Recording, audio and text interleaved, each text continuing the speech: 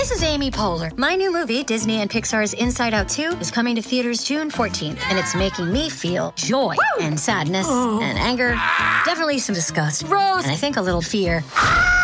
But I'm also feeling these new emotions like anxiety, embarrassment, envy, and ennui.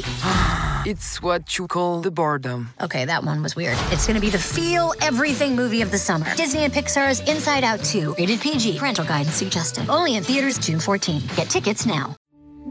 We took it all. We brought them to our land.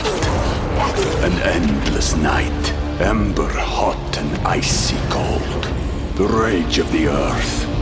We made this curse. Carved it in the blood on our backs. We did not see. We could not, but she did. And in the end... What will I become? Senua's Saga. Hellblade 2. Play it now with Game Pass. Welcome to the New Books Network.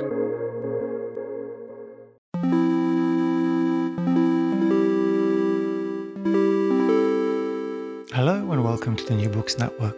I'm Pierre Dalensin. Crisis? What crisis? These three words in the headline of the Sun newspaper helped to bring down the British Labour government in the late 1970s. In art, crises have abounded for even longer. Painting, for example, has repeatedly been pronounced dead, only to make a miraculous recovery each time. There's another aspect of the practice that seems to thrive in crisis, so much so that my guest today suggests that we should worry if we ever find that it is not in a state of crisis. The discipline is art criticism, and my guest is Patricia Bickers, whose recent book, The Ends of Art Criticism, proposes that the so-called crisis is unavoidable, productive, and perhaps a sham. Patricia Bickers is a writer and critic herself, but also a keen observer of the artistic scene. She is a long-time editor of the British art magazine Art Monthly, and she has lectured widely on art and art history. I'm very happy that Patricia joins me now to discuss her book, her work, and all things art. Welcome to the show, Patricia. Thank you very much. Well, it's quite a treat to have you here, not only because I'm excited about the book and your work, but also because we are meeting in person a day after restrictions have been lifted on Freedom Day in England. So this is quite a first in my series of interviews. And normally I ask my guests to introduce themselves in a kind of way that maybe lays at the intellectual ground, but doesn't necessarily connect to the research that we end up discussing. But I think with you, it might be impossible to do that because Art Monthly and your role as editor and as an art critic in it and through it and throughout it is unavoidable. So maybe I could ask you to introduce the magazine and yourself, how you came to write contemporary art criticism and what it is that we're contending with. Well, I think I say right in the preface that the book relies heavily on my experience at Art Monthly because, in a way, it formed me. And as editor, I guess, ineluctably, I formed it along with my colleagues because we're a very, very small team. So I'm editor, but decisions are made collectively. So we've all come through this together. So I've learned so much from my colleagues. But like a lot of art critics in this country, where criticism is not professionalized, I fell into it. I was actually doing a PhD in a totally unrelated subject, if you want to know, on Trecento art in Florence, very much art historical, and I was spending my summers in the Archivio di Stato in Florence. And I had always been fascinated by contemporary art because to me it was as exciting as the early Renaissance. It was a time of so much change, the beginning of the 20th century. I mean, it was just extraordinary, the pace of change. And it felt very familiar to me as in the Renaissance. So I went to a lot of shows, partly because I had gone on an off day, actually in Venice. I'd taken the train from Florence to Venice. And I saw these banners about the Biennale. And I thought, oh, it's free on Sundays. I don't think it is anymore. No, it was then. So off I went. And I was absolutely hooked. So I was trying to balance these two things, an interest in contemporary art And then one day I was talking to Lynn Cook, actually, the curator, and I said, how do you start writing about contemporary art? And she said, well, you just have to do it. I said, but I can't possibly. Well, 5 years later, I did, and it got published. And it was quite hard to let go of footnotes. But on the other hand, I realized you could fly if you let go. But it did mean I found I could not abandon the sort of discipline of having some kind of structure to what I did.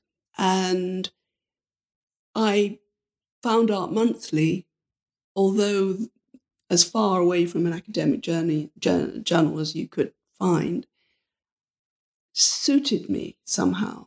It was left-wing. It was not about the individual. It was not a fag end of romanticism, which is what I found so much in the British art scene. And I think the nadir of British art for me was an exhibition called The Hard-Won Image, which I discuss in the book. And everything about it, the idea that art was some kind of moral lesson to the unwashed, that art had this high ground, that artists were good by virtue of the effort and craft. This all felt so completely alien to me. And Art Monthly was trying to hold a corner for something that seemed radical in England, even though it was already quite established, which is conceptual art. I mean, Art Monthly was founded in 1976, for heaven's sake. And the rigour of conceptual art appealed to me, I suppose partly because art history requires a certain rigour and is not about your personal voice so much. So all that appealed. And they published me, and then one day they said, would you like to do a bit more work for us? Because as it turned out, the editor was scarpering off to Australia to start another magazine. Not that I knew that. So the magazine landed in my lap as everybody departed to the four corners of the earth, it seemed to me. And the first thing I did was go to the filing, in those days it was index cards, and throw out about 2/3 of them. I thought, okay, I'm on my own in this office. It's 11 o'clock at night. What shall I do? I'm going to pull this thing. It didn't review Frieze, for instance. Art Monthly did not review Frieze. Frieze was a groundbreaking exhibition, partly because it was run by students for students while still students at Goldsmiths. And there wasn't one Frieze exhibition, there were 3, and it was in a disused Port of London Authority building. And they decided not to wait around for the Hard-Won Image types to catch up with them, but to do it for themselves, because in those days you took your portfolios to the galleries and were treated like aspiring actors, cruelly. So they decided to take it into their own hands. And whatever people think of subsequently of some of the artists and the whole phenomenon of Frieze and what became YBA, which doesn't include many of the artists who were in Frieze, by the way. It was groundbreaking. We all knew it at the time. And Art Monthly didn't review it. And I thought, this can't be right. So I realized that it's kind of run into the ground a bit. It sounds a bit arrogant of me to say, but, when the publishers are away and the editors in Australia, you think, okay. Yeah. That's quite amazing. There's this story you just introduced. You started off with the idea of being at the right place at the right time, essentially. And I'm kind of amused by the idea of it's as far as you could go get away from an academic art magazine, because as we are now, 20 odd, almost 30 years on from this experience, Art Monthly probably is the most academically minded of all magazines. Well, not academically, but serious. Perhaps. Yeah. So I think with this introduction, it will be clear to the listeners that we won't be straying away from the situation too far, is that we are going to be sticking with Art Monthly and its history. I need to ask you a kind of disarming and stupid question. what is art criticism? What is it now? We'll get to whether it's in crisis or not in a moment, but what function does it play, particularly now? What function does it play now, all these years since you destroyed all these index cards? Well, funny you should say it's a daft question, because I asked a similar daft question of my professor in my second year doing art history as an undergraduate. And I said, Professor Bell, what is art history? And his response was, well, it's not art criticism. Quite crossly. That's helpful. Never did answer my question, by the way. And I subsequently realized that art historians had a chip on their shoulder because, of course, they carved art history out of history. And it gave them a certain sense of their own status to look down on criticism. Whereas, of course, Vasari was an art critic. He certainly was a bad historian. His own prejudices distorting quite a lot of his material, but fascinating. And he knew the art and he engaged with it. Now, that's my view of criticism. Criticism to me is a close engagement with art, and it is together with the desire to communicate that. In a way, you're an interface, that's all. People became misdirected, I think, by thinking it's all about value judgment, which is something we can talk about more later. But I think that's just misdirection and, well, arrogance, and perhaps is all tied up with that whole idea that art is somehow moral or about morality. For me, it is simply a conversation, but an informed one. I'm not interested in people who say, oh, know what I like. That's fine, but it's not what Art Monthly is about. As you say, it is a serious magazine. I hope it's funny too sometimes, and deeply irreverent. But yeah, it's a conversation. It's about close engagement, about sharing, and about passion, I hope. How do we then arrive at a crisis? What would you describe could be also a description of a certain type of journalism and absolutely. the kind of media production that proliferates sometimes with, to great effect, sometimes to zero impact in the world at the moment.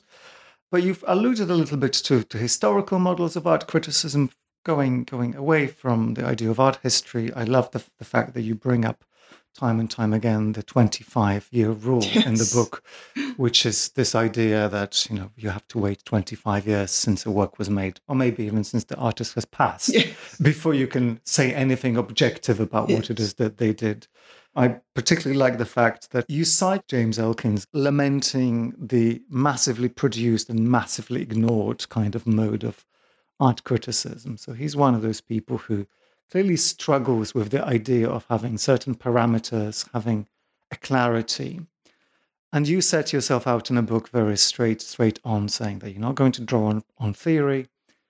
So there needs to be certain fluidity to the practice of art criticism. Maybe you could try to situate all these things vaguely historically, but also to stake your ground in opposition to this kind of essentialist claims, not necessarily about art practice, but art writing and art criticism. Well, the first thing is that he's right. There is a plethora of art criticism and different types of art criticism, some of it having little or no impact, perhaps, and some of it having more.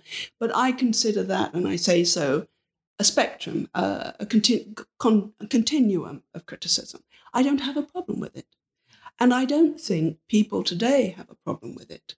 I think Elkins is betraying his age, and perhaps he's done a favor to me because I can react against that. And it's partly because I'm surrounded by younger people, and our writers direct as much of what the content of the magazine is directed by the writers who say, we'd like to write about this. And I go and see it. I might not have without their suggestion. So it's much more open. But to get back to this idea that somehow this continuum means that there's no point, that it's all the same. This is directing it, if you like, from the director's seat, which says on the back, director or critic or chief critic. Whereas, in fact, you should trust the reader more.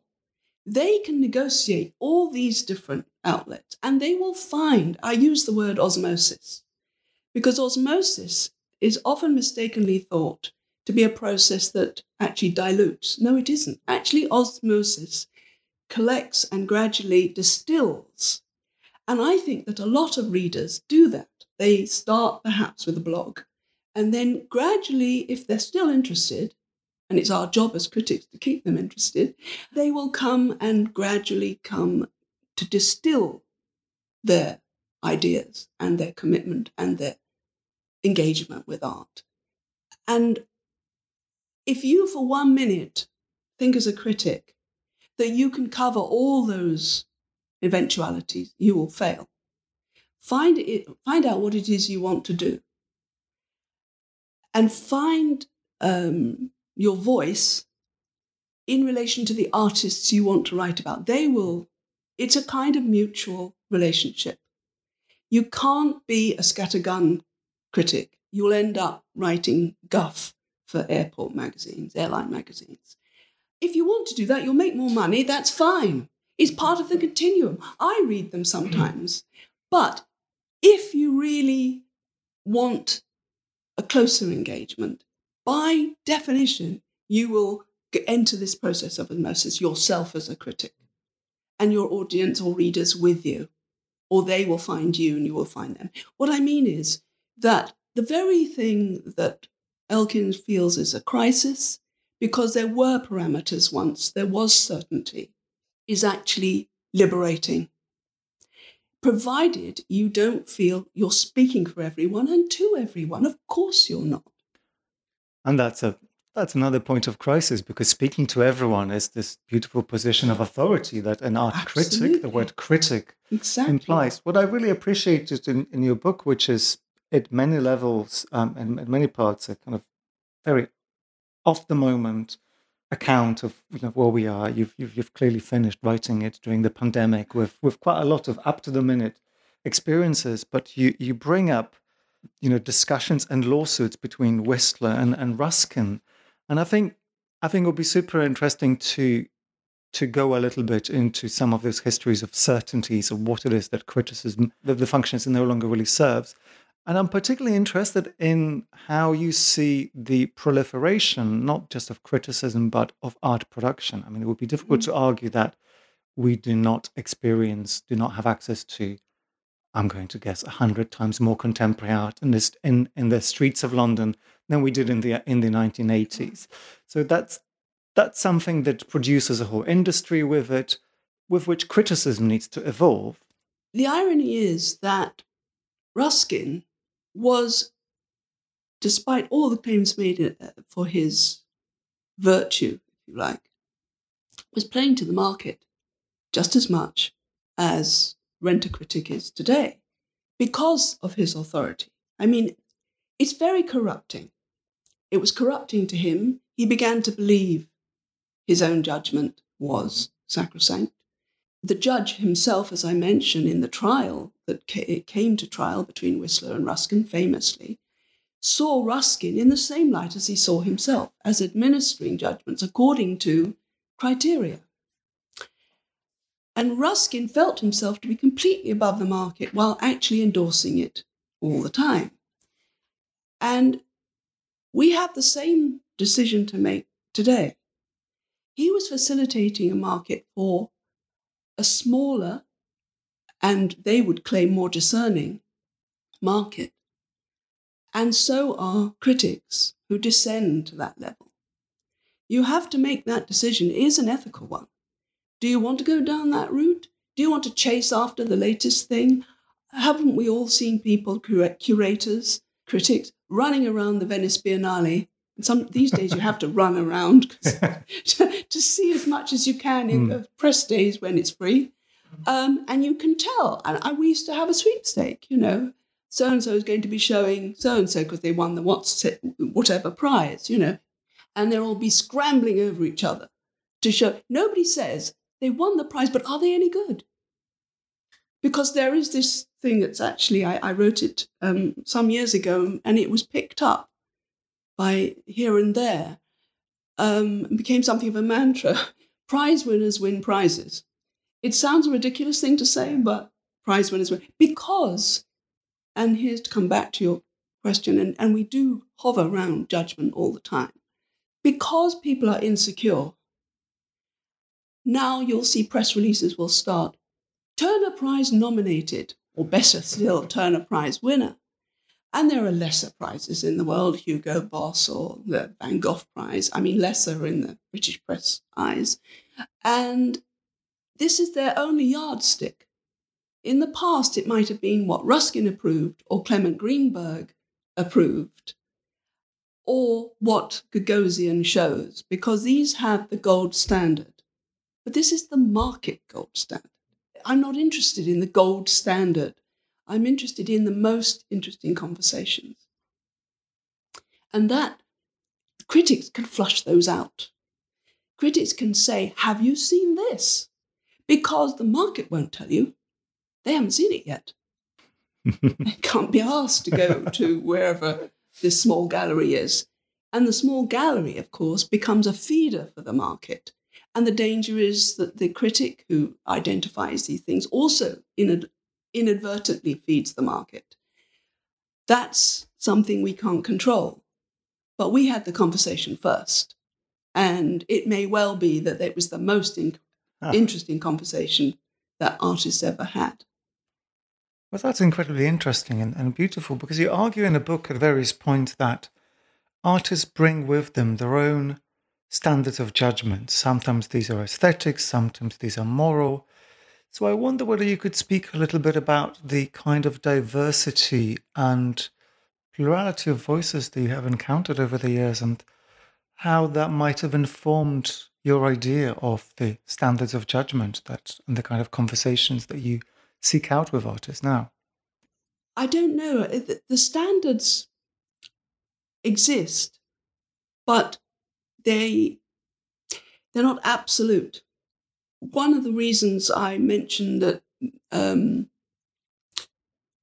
when Barnett Newman said aesthetics is for the birds, with that American play on words, aesthetics is like ornithology is for the birds, was a very amusing way of saying aesthetics is for the birds, unless it is in response to the artist's aims, ambitions for their work. Without reference to the artist's ideas, then to apply aesthetics to that work is a kind of meaningless. This is what I mean when theory starts to develop its own trajectory away from the work, and then you're into exegesis and you're into other things, getting too far from the work. So, of course, you also have to subject the artist's claims to scrutiny. You have a duty as well as a right to do that as a critic or any other person who engages with the art in whatever role or level. So the work will have standards of its own. The artist will be answerable to themselves, if you like, and you need to engage with the parameters that the work is working within. Sometimes it is in reference to art history or to contemporaries. One of the things I always found interesting as teaching art students as opposed to art historians is they're never looking where the market's looking or where museums are looking. And I can remember a contemporary artist suddenly wanting to talk to me about Caravaggio. And I think, well, whatever led them to Caravaggio? So in a way, artists bring something to the table and you have to come to terms with it. But you bring something as well. That's what I mean. Why I always call it a conversation, not discourse, which is too formalized, is precisely because a conversation is like we're having, intimate, face-to-face, if possible. If not, at least face-to-face with the work. Don't, for goodness sake, write about work you haven't seen. That happens more often than we like to admit, I'm sure. I mean, when I say conversation, it's one of the reasons why at Art Monthly we never preview anything. How can you preview something? I find that shameful that magazines have previews. So in the same way, there aren't these outside external standards, but teachers of art, as practice rather than theory and history in my case, grill the artist. That's what a crit's all about, isn't it? And we call it a crit.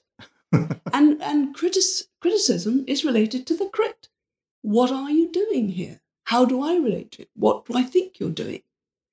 And it means you engage with the material. I can remember people writing criticism that never mentioned how the work was made, or what dimensions, or what medium was used, as if that was irrelevant.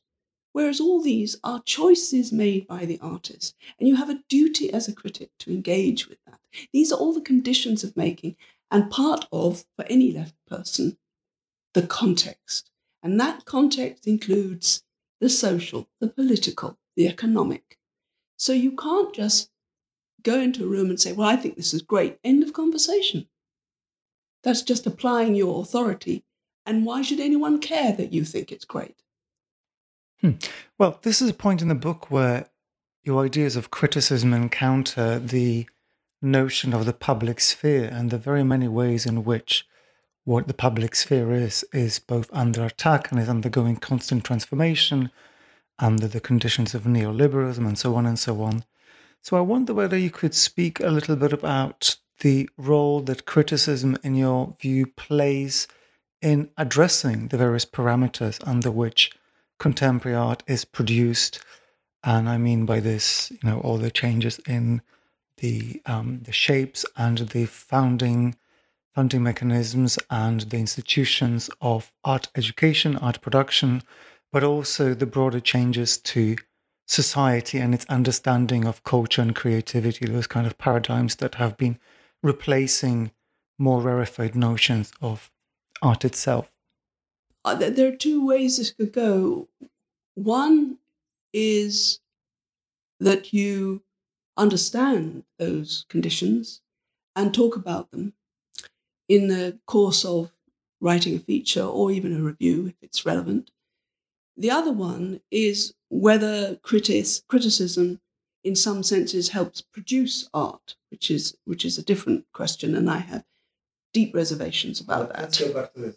Now, there was a moment, particularly art text, when photographic image text work, where critics very much felt in some ways they were producing the work with the artist, which I think is simply not the case.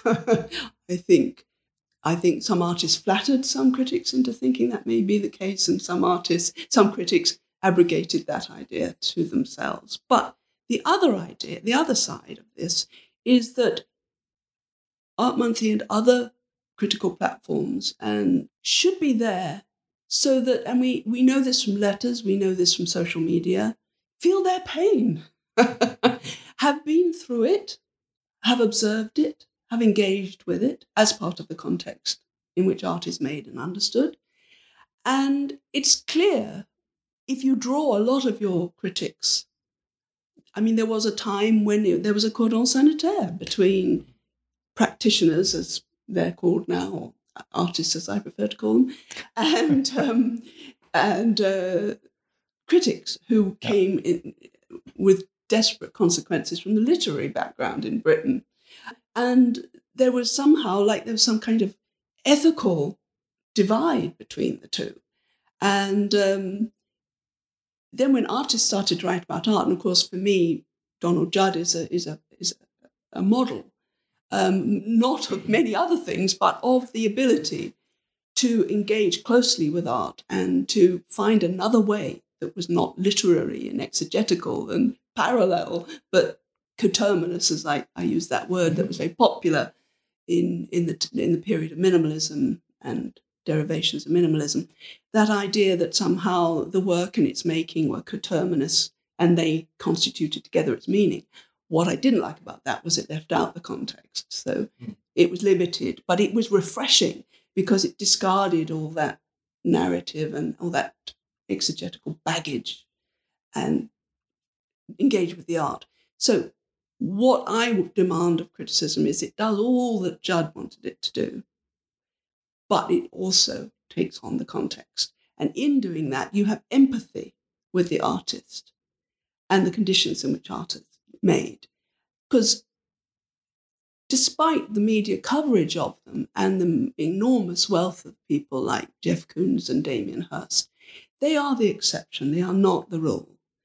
And out there are thousands of artists making a difference. And sometimes they may never be heard except through their pupils, through their students. But it's crucial because this is all part of what I prefer to call the art ecosystem. And it's a phrase David Barrett uses a lot. He's our deputy editor. The art ecosystem is something we have to remind the Art Council of, that take one part out and the whole thing collapses. And so we are part of an art ecosystem. If you think you're outside it, passing judgment or adding value or operating in the market, that's fine. But I'm not interested in that. We took it all. We brought them to our land. An endless night, ember hot and icy cold. The rage of the earth. We made this curse. Carved it in the blood on our backs. We did not see. We could not, but she did. And in the end... What will I become? Senua's Saga. Hellblade 2. Play it now with Game Pass. I'm interested still to think about the barriers to entry to that conversation being had, because it strikes me that to participate in the ecosystem, one has to still be able to pass some kind of standard of judgment. You write in the book about the, not maybe proliferation, but the existence of things like MFA in art and writing, and you just now referred to the not so fantastic consequences of art critics in the UK stemming quite often from literary studies. In the past, yes. And that strikes me as something that's maybe very different in the US. Quite a lot of the authors that I've interviewed speaking and writing about contemporary art have come from literary studies, and I've found a lot of those perspectives refreshing, maybe because they're so unusual to European ears. What does school do for the art critic? Nothing. Well, let's move on. It's strange. We bypassed engaging with criticism and its history and went straight to theory. And whereas America, we did have a deputy editor, Jeff Kastner, who went on to work with Cabinet magazine in the US when he couldn't get residency here. And he had done journalism. And that is unknown pretty much in the UK. I wasn't disparaging people from a literary background. I was only saying that in the past, only people from a literary background wrote criticism in the UK. They weren't art historians who despised criticism or claimed to. It, like Berenson claimed to be this, learned art historian who, after his death, it was discovered he was actually playing the market like anybody else, just like, in fact, more so than Ruskin, who inadvertently led the market because of his great authority. So we didn't learn journalism. We weren't taught criticism. As I said at the beginning, I fell into it, which is often the way. Subsequently, a lot of artists write criticism, which used to be, as I mentioned earlier, anathema, but which we have always encouraged, precisely because of the idea that it's a close conversation about and with artists. You note in the book that it's been quite a while since a contributor to the magazine has actually opted to be referred to as an art critic. So who are the contributors? Who is your archetypal art critic who isn't an art critic now? Well, there isn't an archetypal art critic. I think there probably was in the 19th century, but there certainly isn't now. But we asked them to describe themselves. And I think you might notice throughout the book, and I think I missed one, which irritates me. Throughout the book, I always describe people by their self-descriptors. So it will say art historian and writer, or critic and writer, or teacher. Sure, there must be a word count limit. I mean, I think my biography has like 7 words by now, and it's a sort of shame every time I come across it. Very few, even though they make all their living as teachers, ever describe themselves as lecturers or teachers, unless they describe themselves as reader in the department of something, if they have a title. And as I mentioned, some people who I personally know have only curated one show, describe themselves as curator, rather than critic. Now, I look into this as much as I could, and I've said before that I think the fall from grace of Clement Greenberg, the last great white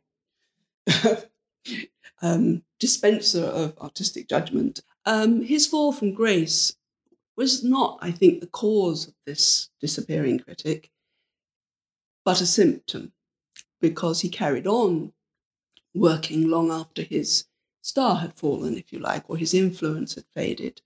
And when he himself began to realize he had somehow cut himself off, boxed himself in, really.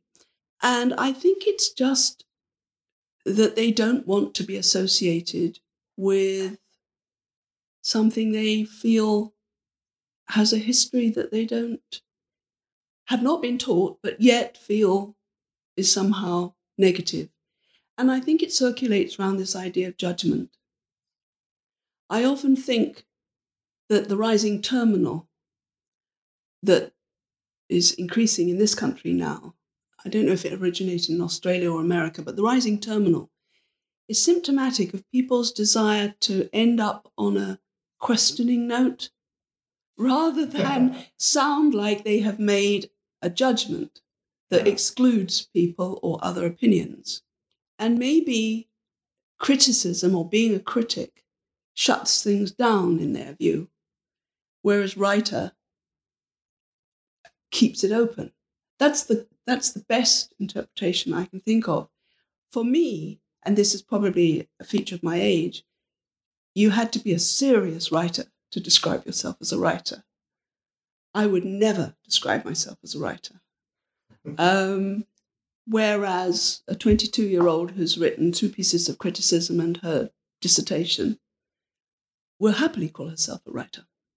So it's a difference in generation. I think I'm guilty of that I find it strange. But I also feel that in a benign sense, people don't like the way the word critic perhaps shuts things down. This has only occurred to me now. I think you make a nod to all of this in the book as well. You cite Irit Rogoff and her idea of criticality, which is a way of dismantling the distinction between the inside and the outside. So your 22-year-old writer is a writer because this is a way to participate in the relationships that produce criticality, even if the terminology doesn't necessarily follow through. I mean, we've got rid of Clement Greenberg and his keeping of all things political really, really far as you know, at arm's reach as he could. We've got to the point now where the criticality does indeed lie very close to the writer. So I want us to spend a moment talking about the different ways in which we can think about art criticism as a political act. And I think it will be important to maybe think a little bit about the kind of politics that the artistic practices that you as a critic or Art Monthly as a magazine is interested in, the politics that those practices espouse, and then maybe to make a distinction between the artistic practice and the critical practice, how the politics come together. The thing about criticality and almost the performative element of criticism, that somehow you are part of it and you're not outside it. As you know, I have some reservations about that. I think there's something called respect and difference and a certain distance, but not sacrosanct, not the 25-year-old, not a critical distance that denies that you're not part of the same continuum, but just a respectful distance that you may not actually know what this work is about.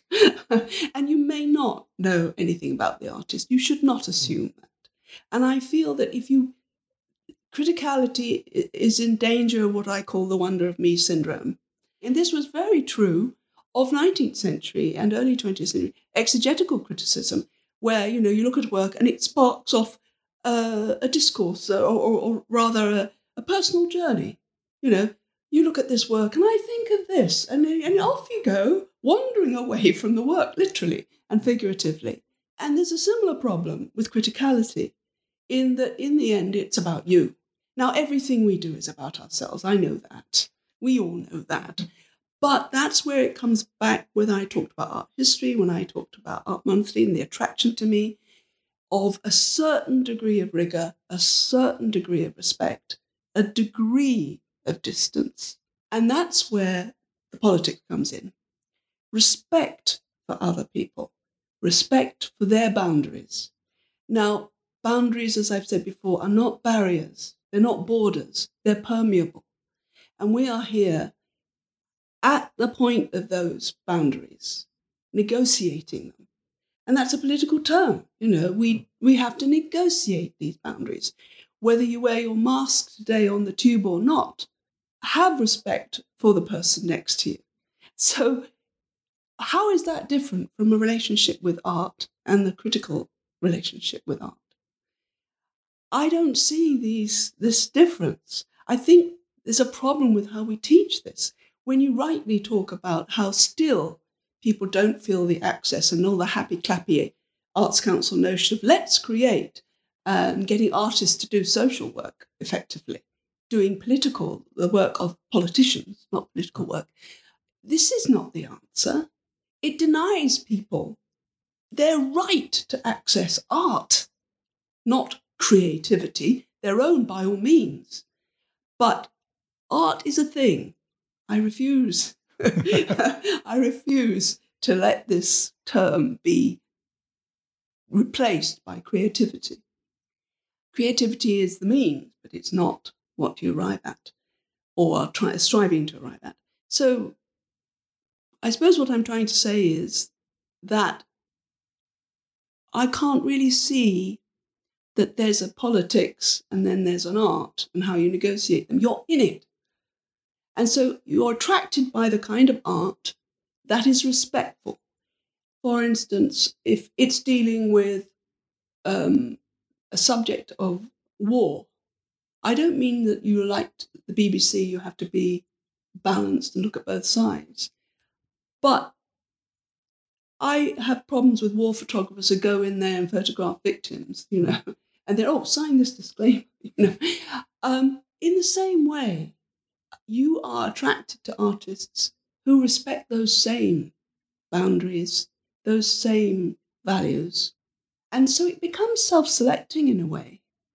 You're picked out by the artist and the work, or you identify a dilemma that you've faced. And those, I'm not prescribing, because if you prescribe, then you've shut down things for yourself, but you're shutting it down for the listener, the reader. I just feel go out there with this in mind, find something that you relate to, that respects certain boundaries you have, because you are part of the context. And it's one of the reasons painting is so problematic, apart from its history. But problematic, a lot of painting at the moment that's being marketed is market-friendly and has masses of positive. We had 3 sale rooms articles in the last 3 issues, where Colin Gladell, who's been our long-term market reporter, that's exactly why Art Monthly attracted me, because it didn't deny the market. It has an art law column. It has letters. It has free listings. It's trying to say all of this is part of the context of art. There are legal issues that you may need to know about. You may need defense. The market is there, is real. It's not going to go away, but you need to know how it works. And that when something fetches a large price, it doesn't make it a great work of art.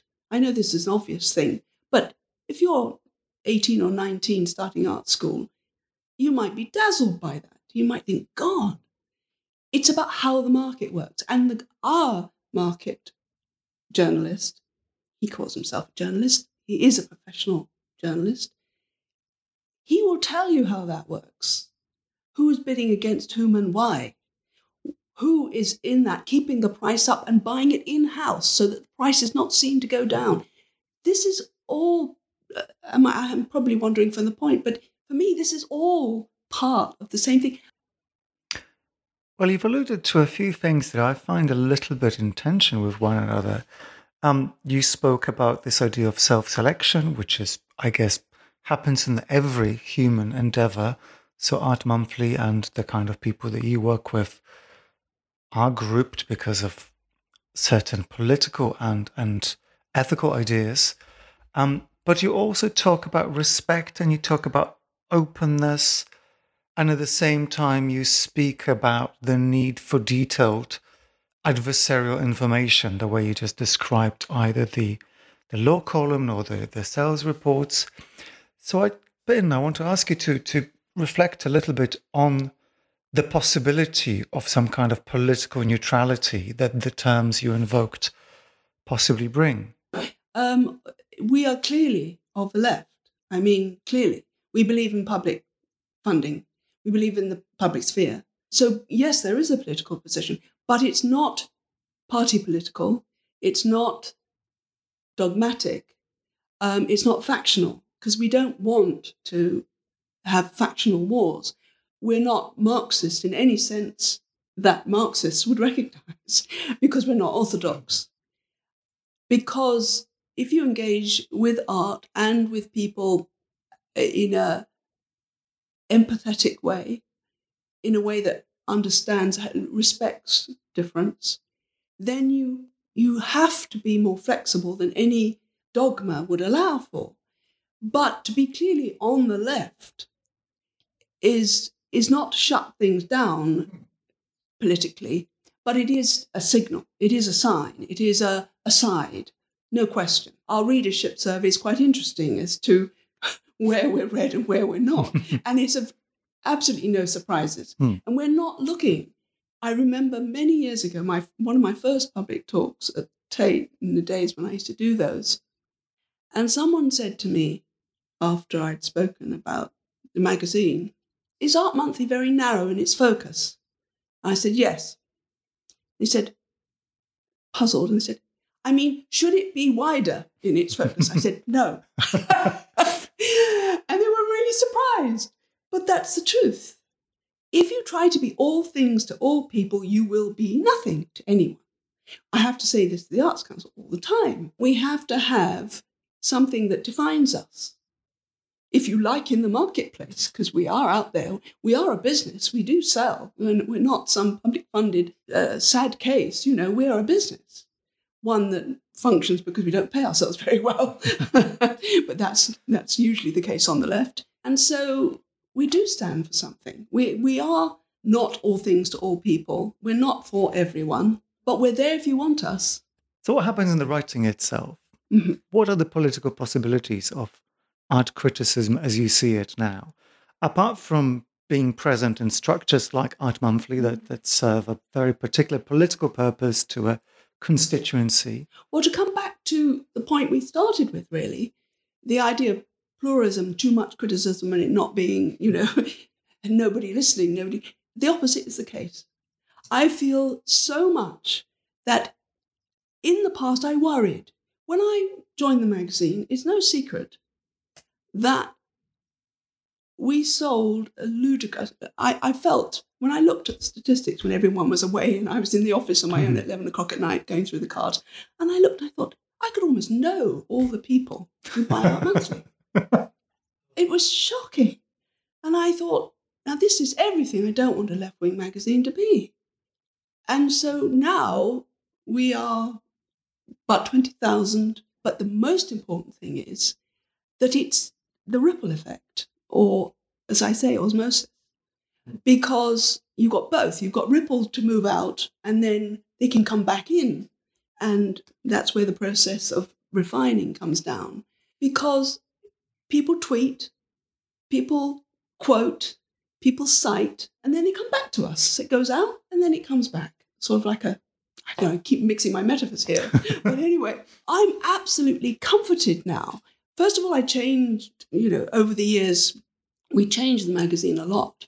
And we started to reach out, we started to listen more, we started to ask our writers what they wanted to read and get out there more and chuck away some of those people who've been writing for years and not really paying attention to what was happening. And so the magazine changed. We began to pick up some momentum. So my point is that the very plurality, the very amount of art criticism written is actually the best thing, because it means that you have other ways of reaching out. You don't know, it's like shouting in the desert, you don't know who will hear you, but social media and the newsletter has just exploded. So we're reaching people, and that will bring, the newsletter is designed to bring people back to the magazine. So as soon as social and new media, digital media, enabled us to reach out further, we've done this from the moment I joined the magazine and all the new people came on board. And we do this together, believe me. As I said, we're a tiny team, about 5 or 6 people. And conversations, we can change it on a pin. We can say, that's not going to work. And it's done. You know, we're not some unwieldy organisation. That's what keeps us responsive. Quick, we can move on our feet. And so every time there's a new avenue where we can reach out, we'll take it. We don't want to be exclusive. And people who are tuning into us through our Resonance radio program, which is free to air, and because we're a charity now, so we have most of our stuff set up the foundation in 2017. The listings are free, the maps are free. You know, we're trying everything we can as a tiny organisation to reach out. But it's not, if people don't want to engage, that's their right. Who says art's the only thing you've got to care about in this world? Well, there are some people who think that it's not art, but it's art criticism that we should care about. So you were talking about tweeting, and I'm going to try to steer us back to an earlier moment in which you mused whether art writing was art itself. I'm going to read a tweet from Jerry Saltz, the America's best-known art critic. So this, I might completely chuckle up as I go through this. A good critic always puts more into writing about work than the artist put into making it. The artist only creates. The critic must plan that creation and also write creatively enough to deliver the full volume while also creating a thing of beauty and clarity itself. Now, I can imagine what you're going to have to say to this, but I also want you to use this as a way to talk about your conversations with artists. So one of the things I know you have done, and Art Monthly has done, is that it has carried quite hefty interviews with artists for a long time, and you've published a couple of volumes, anthologies of those. So it would be great to know how you see interviews as a critical form and how they have informed your approach to both the magazine and the art of criticism, if indeed it is an art at all. Well, it's very interesting. I had a conversation with Julian Stalabras, who is a Marxist and writes for Marxist publications. And he objected to the fact that we publish interviews because, of course, bourgeois individualism, you know, the artist as an individual creator. I don't want to bowdlerize what he said, but just to reduce it to the basics. And I said, well, you know, I'm an art historian. It's primary evidence. It's primary material. It's a no-brainer. That's the first thing. Second thing, why wouldn't you? Why wouldn't you? Everybody knows an interview is a fiction. It's a work in a way. But my goodness, why would you not ask an artist all those questions you wanted to ask, and all those questions that you know some other people probably want to ask and haven't had the opportunity, so you have a platform where you can. And sometimes, most often, we hope the artist also would like to amplify something or correct something. You bring the same thing, you bring all the same tools to the table, you are respectful, not overawed. Politically, we're equals, but in different spheres, Jerry Saltz permitting. And when it works, but the most important thing, and this is true of any art historian or critic, do your homework. My God, nothing makes me angrier when I realize that leading question. Tell me about your latest work. We call this an HUO question, a Hans-Ulrich Obrist question. I feel like my interview technique is under scrutiny now, so I'll stay quiet from now on. No, do your homework. That's about respect. And similarly, I expect the artist to also show respect for the interviewer who has taken the trouble. It's very nerve-wracking. The phenomenon of the interview, Ivona Blaswick makes this point in the introduction to one of our first volume of interviews, that in many ways the interview coincides with the media when tape recorders became available.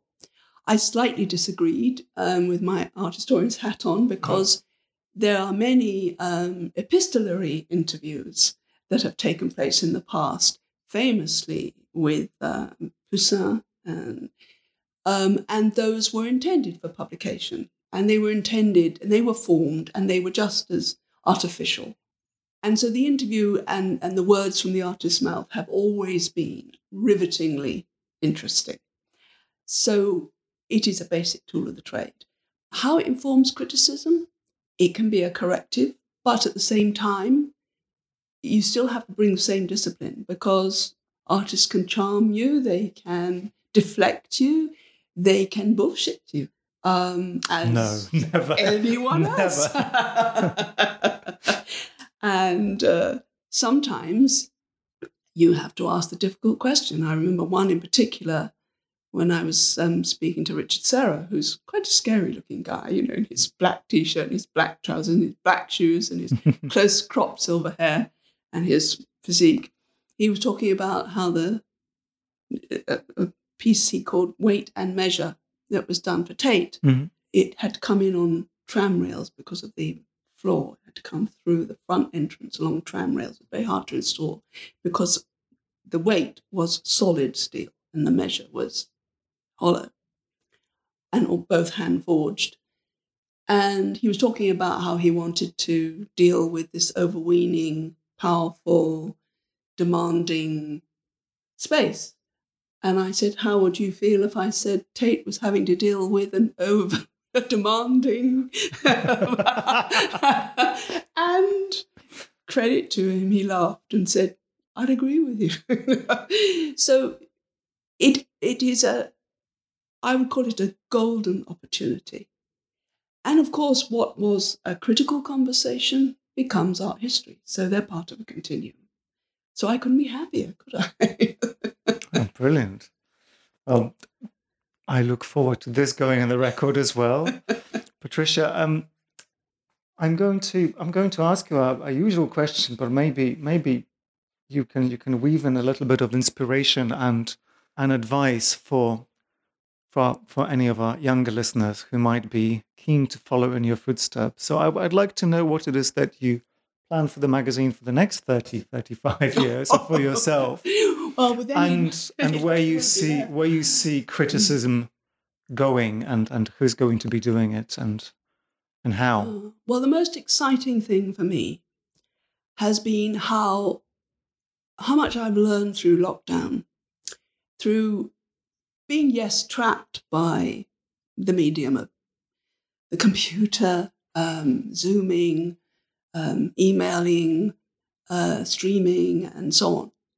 But the revelation of all those artists trapped in their home permanently, the disabled artists, those who self-identify as disabled, how gay, trans people have found a completely free space for them to talk about things, to communicate with each other, a safe space. Of course, we all know social media is deadly, but creating their own archives, Brathwaite Shirley's archive, it's where it says, if you're not trans, don't enter, it's brilliant. This is so exciting. People's voices being heard, or rather, people making their voices heard. And however tired we are of Zooming, however tired we are being confined to the home, it's a new level of empathy that opens up so many new perspectives. The arrogance of thinking you could possibly know what it's like, and you don't. I was just listening to Dame Tanny Gray, the disabled wheelchair sprinter, and she was saying that what she loved about 2012 was the Paralympics was packed out every day. And she said, at last, the conversation was not about disability, but about your speeds, about your competitiveness, about world records. And this ripple effect has been just amazing, that people have found the means to expand the art world. It was always there. We just didn't know. I mean, we thought we were reaching out. And this is a point I make that, and you talking about earlier before we were recording, that the art world pats itself on the back and thinks it's this model. But actually, the inequalities in the art world are just as bad as anywhere else. And it's been an absolute revelation and exciting. I mean, every time you think, oh, we've been there, done that. No, you haven't. So if you're young and you want to be interested in this world, you'll find another avenue that we haven't even thought of. It is actually a very exciting time. It's oppressive, politically speaking, particularly if you're on the left. But in other ways, at least now we're talking about abuse online. At least we're understanding things that were just, it's like much malign media studies telling students, have you noticed that politician is being filmed against a busy street with traffic going by, and this one is in a book-lined study? Which one do you think is a Tory? Which one do you think is anything but? So it's learning how to negotiate these new territories. And that's for other people. I've probably done my time. And that's what's so exciting, because they will come to us and we'll be there. I may not be, but I hope we will be. Well, thank you so much for bringing us here, Patricia. Thank you very much for your patience.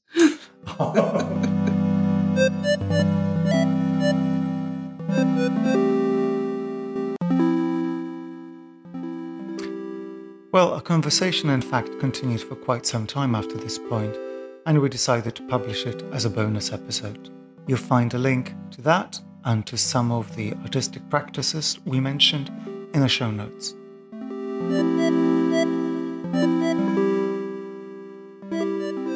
The Ends of Art Criticism by Patricia Bickers is published by Lund Humphreys. I'm Pierre Delanceux, and the editor is Marshall Poe. Thank you for listening, and join us next time.